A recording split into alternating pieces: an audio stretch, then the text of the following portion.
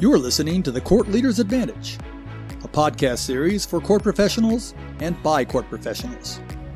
Brought to you in cooperation with NACOM, the National Association for Court Management.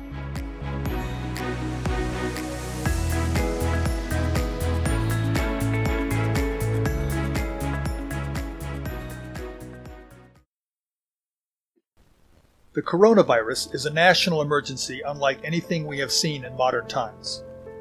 As of this recording, on March 30th, it is estimated that over 155,000 Americans have contracted the coronavirus, and there have been over 2,800 deaths.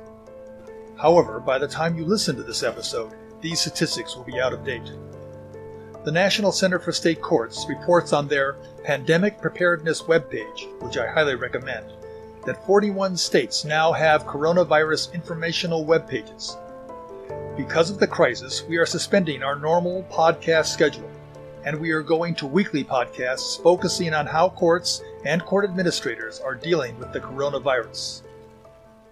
On today's podcast, we have Zanelle Brown, Executive Court Administrator in Detroit, Michigan, Mark Weinberg, Court Administrator in Daytona Beach, Florida, Angie Van Scoik, Court Administrator in Breckenridge, Colorado, Liz Rambo, Trial Court Administrator in Eugene, Oregon, TJ Bement, Court Administrator in Athens, Georgia, and Rick Pierce with the Pennsylvania Administrative Office of the Courts. TJ, let me start with you. What has been the biggest challenge your court has faced this last week involving the coronavirus? Thank you, Peter. I would say this biggest issue in this last week has been trying to figure out what the new normal is. I'm sure, like most of you all there, the initial reaction was shut down operations to just the minimal that's essential. So very quickly, we canceled jury trials. We started canceling civil issues. But then it was, what do we need to focus on? And what does that look like? How many people do we need for different events and different types of hearings, criminal bond hearings and whatnot? So it's really sort of a reshuffling and a focus on just those essential operations and trying to get the basic work done. Liz Rambo, what's been your court's biggest challenge this week? Well, there's been so many, but I think adding on what TJ just said, once we figured out what the new normal is, then trying to figure out how to do the new normal has been the biggest challenge, I think, for us. We have technology resources, and we have a Chief Justice order that directs us to conduct as much as possible via remote proceedings. But we don't have those technology resources deployed for remote proceedings. So how to get all of those extra laptops, phones, video and teleconferencing services and everything deployed with the same level of technology staff that we always have just running around solving problems has been a huge challenge. Do you have any solutions yet? We are triaging, actually, based on the Chief Justice order, what things are the most important to be done first remotely, and then just working our way out from there. But there are lots of demands, and we've had to be very clear in communication with judges and our business partners about exactly what we can get remote and when we can get it remote. Zanelle, how about your court? What's been its biggest challenge? So this is week 3 for us dealing with the state of emergencies and closing down and trying to figure out what's really important, what has to happen, what can happen remotely. And I think the biggest thing this week that had come about is that we had a local public health order where we had to start screening employees. So putting in a system where we could actually do that before the employee reports to work, and then working with our community partners and others who work in the courthouse to make sure that that occurs. And then when we find out someone has been diagnosed, making sure that that communication goes out and trying to follow up, especially when it's not one of our employees, to make sure that the appropriate protocols have been followed as well. So a lot of different things in a lot of different areas, just to echo what Liz and TJ were sharing. What is the screening composed of? There's 3 questions. The first one, they're asking about your symptoms. Have you had cough, dry cough? I can't remember the other physical symptoms, but these symptoms, have you had any domestic or international travel by plane in the last 14 days? And then have you been in close proximity with anyone who has been diagnosed within the last 14 days? And if you answer yes to any of those things at this point, we're told that if you're even assigned for essential services do not report to work. So each day, our essential service staff has to complete that survey, and they get like a thumbs up, a green thumbs up if they can report to work that day. And if it's a thumbs down or a red signal, they're told to contact HR. So our HR department can determine, okay, is this person appropriate to be quarantined? And if the person is exhibiting symptoms but not diagnosed, part of the public health order is that the person must be self-quarantined for 7 days. Have any of your employees contracted the coronavirus? We have. I think in our immediate, it's about 2. As far as our partners who we work in, we're like in double digits, probably close to about 40 about now. And so it's really impacted about what we can do even during this time of essential services. And some people, we have even some of who are retirees have passed away from it even. So we are feeling the immediate impacts of it. Well, we will definitely keep all of the folks in your court in our thoughts and prayers. Thank you so much. Mark, how are staff in your court holding up during the crisis? How is their morale? Morale is good. It should come as no surprise to any of us that when faced with this situation, everyone stepped up to the plate and have asked, how can I help? I think the thing we're going to have to guard against long term is the fatigue associated with people performing these mission essential duties the longer this goes on. Angie, how about your court? Since I'm kind of a single woman show, I'm holding up well, I think. My biggest challenge has been just maintaining like professional demeanor because my 5-year-old's also not in school. So she seems to have this sixth sense that I'm needing to do something or I'm on a conference call or something, and then everything she requires has to happen right then. But beyond that, there's a lot of just trying to figure out, how to do the cases because we had 3 court dates scheduled for April. I had the judge issue a standing order to reset all of them to late June and July. But I'm still having to enter anything that PD actually writes tickets for and print off things. So occasionally I have to go into the office to get stuff off the printer and put those cases together since we still run on a paper system. So that's kind of gets to be a challenge and kind of frustrating at times because I'm having to schlep stuff back and forth constantly to get those things taken care of. Did you have to send out written notices to all of the defendants resetting their cases? I did, and I actually found a place in Arizona that I just created a letter and said, can you please send this form letter to all these people? Because being a resort, we do lots of ski pass violations, and I think for each docket I had in April, there was at least 200 people on the docket. So I sent out about 600 letters letting them know that they can either do plea by mail and have it taken care of or that they're reset to June or July. Rick, how's the staff in the Pennsylvania courts doing? Well, Pete, speaking on in regards to the entire Commonwealth of Pennsylvania, I think the morale has been good, at least in the short term here. The impact has been varied across the Commonwealth. The cases first started to appear in the southeastern part of the state, and those courts began to experience disruptions and closures nearly 3 weeks ago. The rest of the Commonwealth has just started to experience the impact of COVID-19 within the last week to week and a half.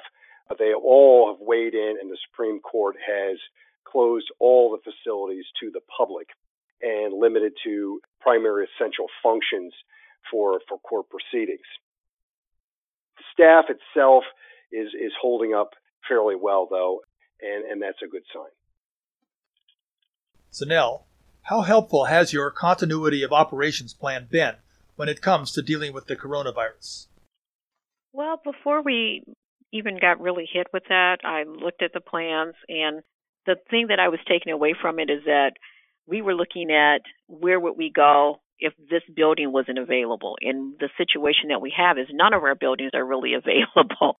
So what do you do there? And I think the critical piece that has helped guide us through is like, how does the communication look? So that piece in the plan was very firm and solid and provided a foundation in which to build upon. So it was very helpful in that respect.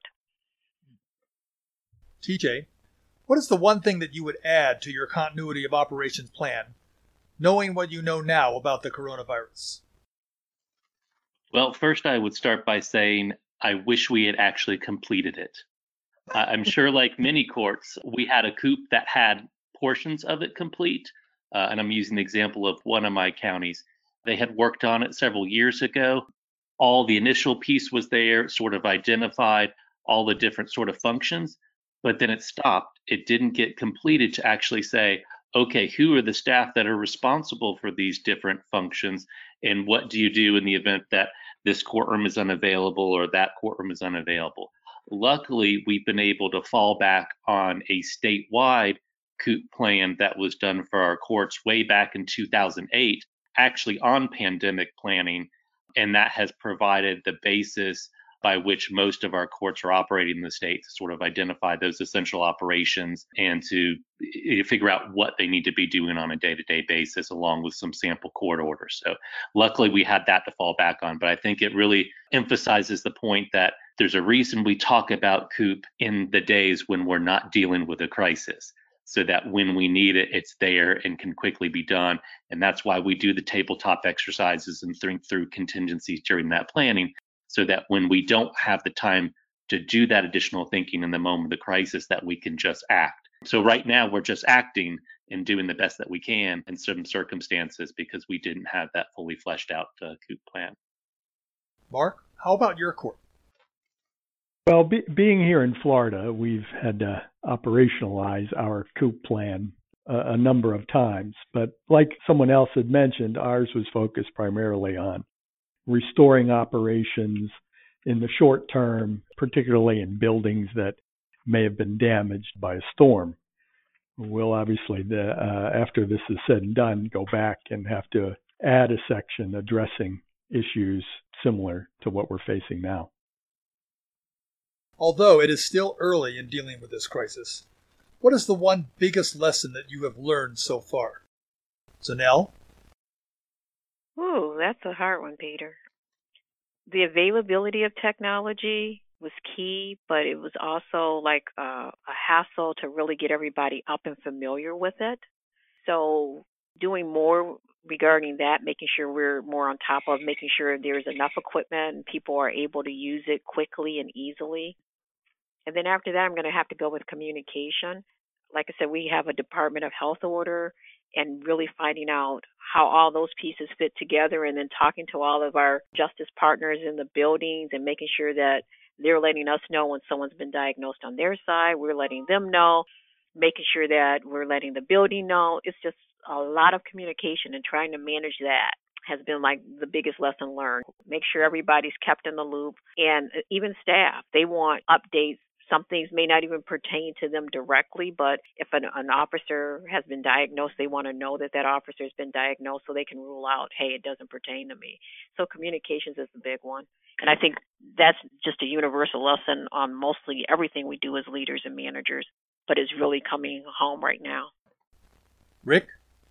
Well, we think one of the lessons we have learned is really how courts can hold proceedings when all participants are joining into the proceeding remotely, that no one is at a court facility because it has closed to all staff, even essential staff. So in particular, it's the manner of capturing the record, storing and preserving the record, and making sure that actually everyone that is in the proceeding and participating in the proceeding can hear and understand everything that's being said. Case in point, we are re-recording my portion of this podcast because of the fact that I participated on the podcast on a cell phone that had poor reception and would not be understood by everyone. So this is a key point that we are still grappling with in the Commonwealth, in various pockets of the Commonwealth. There are some courts that are well equipped and have the resources available to capture the record and preserve it and are very comfortable with that. And others are still discovering those remote means of communication. Angie? I think the biggest thing is just that having a COOP is something you need to have.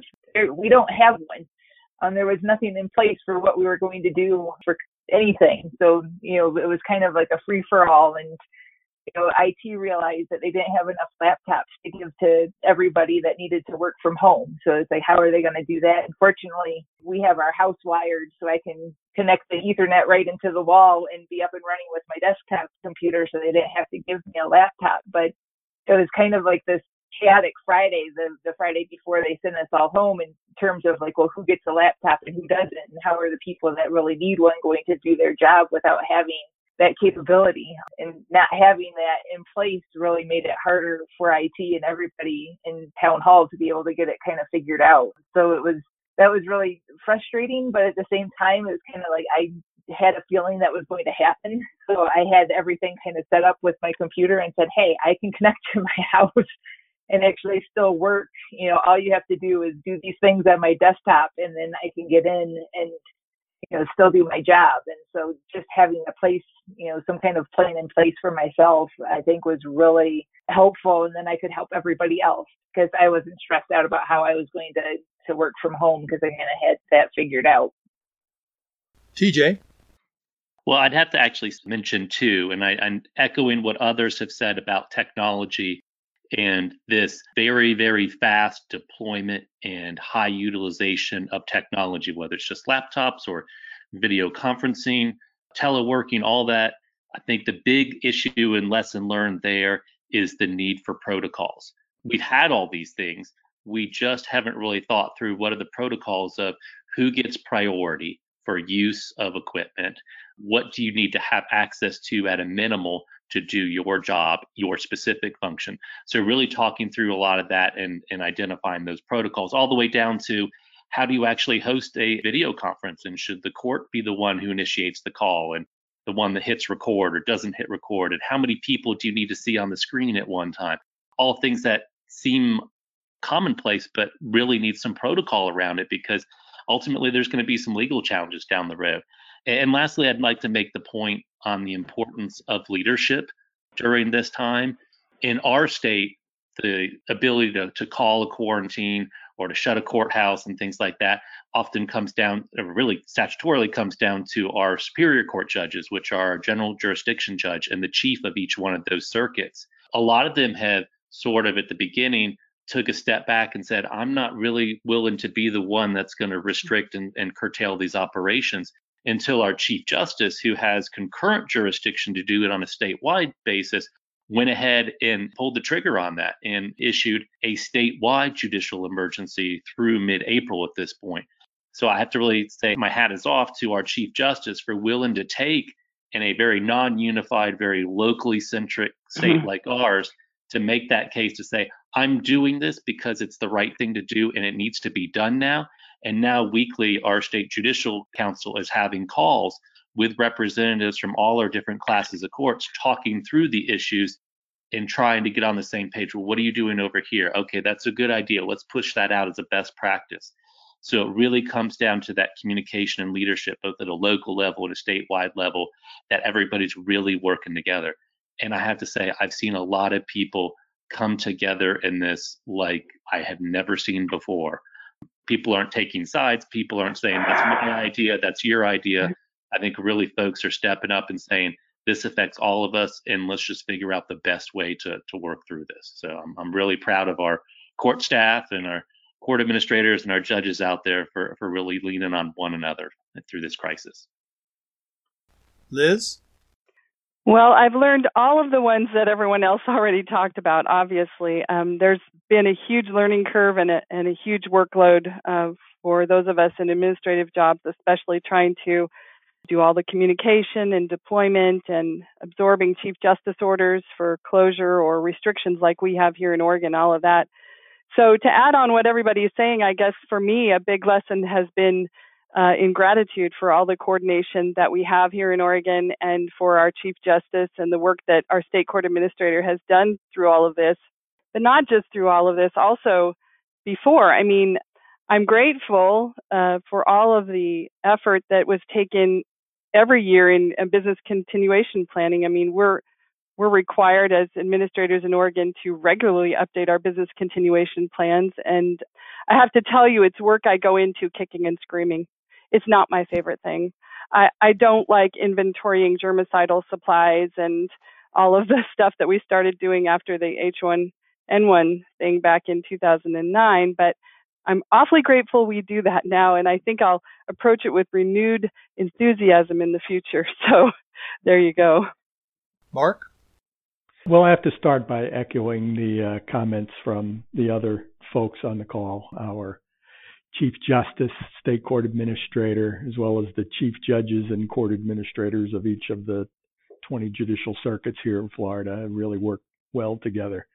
One of the things that I've noticed as we talk about the deployment of laptops and people working from home and doing proceedings by video as much as we can in all this remote, what's really come to bear on us is our lack of bandwidth to accommodate all of that. And that's something we're struggling with, but addressing at the same time today.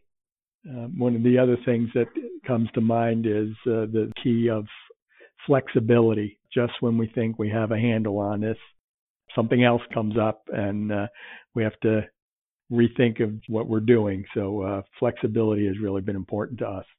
I completely agree. This is Liz. Mark, last weekend I adopted a strategy of, well, now that happened. Right. And what Mark and Liz are both saying, that's absolutely correct. The one thing with our plans, the plans sometimes can get pretty useless after a very short period of time, but the planning process is absolutely invaluable. I want to thank Zanelle, Liz, Angie, TJ, Mark, and Rick today for sharing their court's experiences with the coronavirus. I also want to thank all the court professionals who are continuing to go to work every day and keep the courts running in the face of this crisis. Join us next Thursday as we continue our conversation with our guests.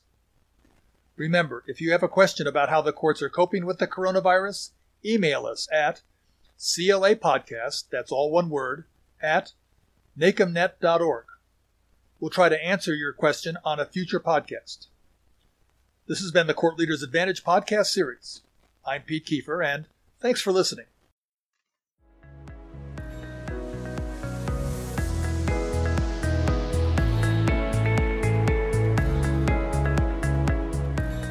Thanks for joining us today. The Court Leaders Advantage is a regular podcast on courts and court administration. Today's episode will be available on our website, on Facebook, on iTunes, and on Twitter. If you have questions, comments, or ideas for future episodes, email us. Our address is CLApodcast, that's all one word, at NACMnet.org. I'm Pete Kiefer, and on behalf of our guests and the National Association for Court Management, have a great day. The views, information, and opinions expressed during this episode are solely those of the individual presenters. They do not necessarily represent the position of the National Association for Court Management.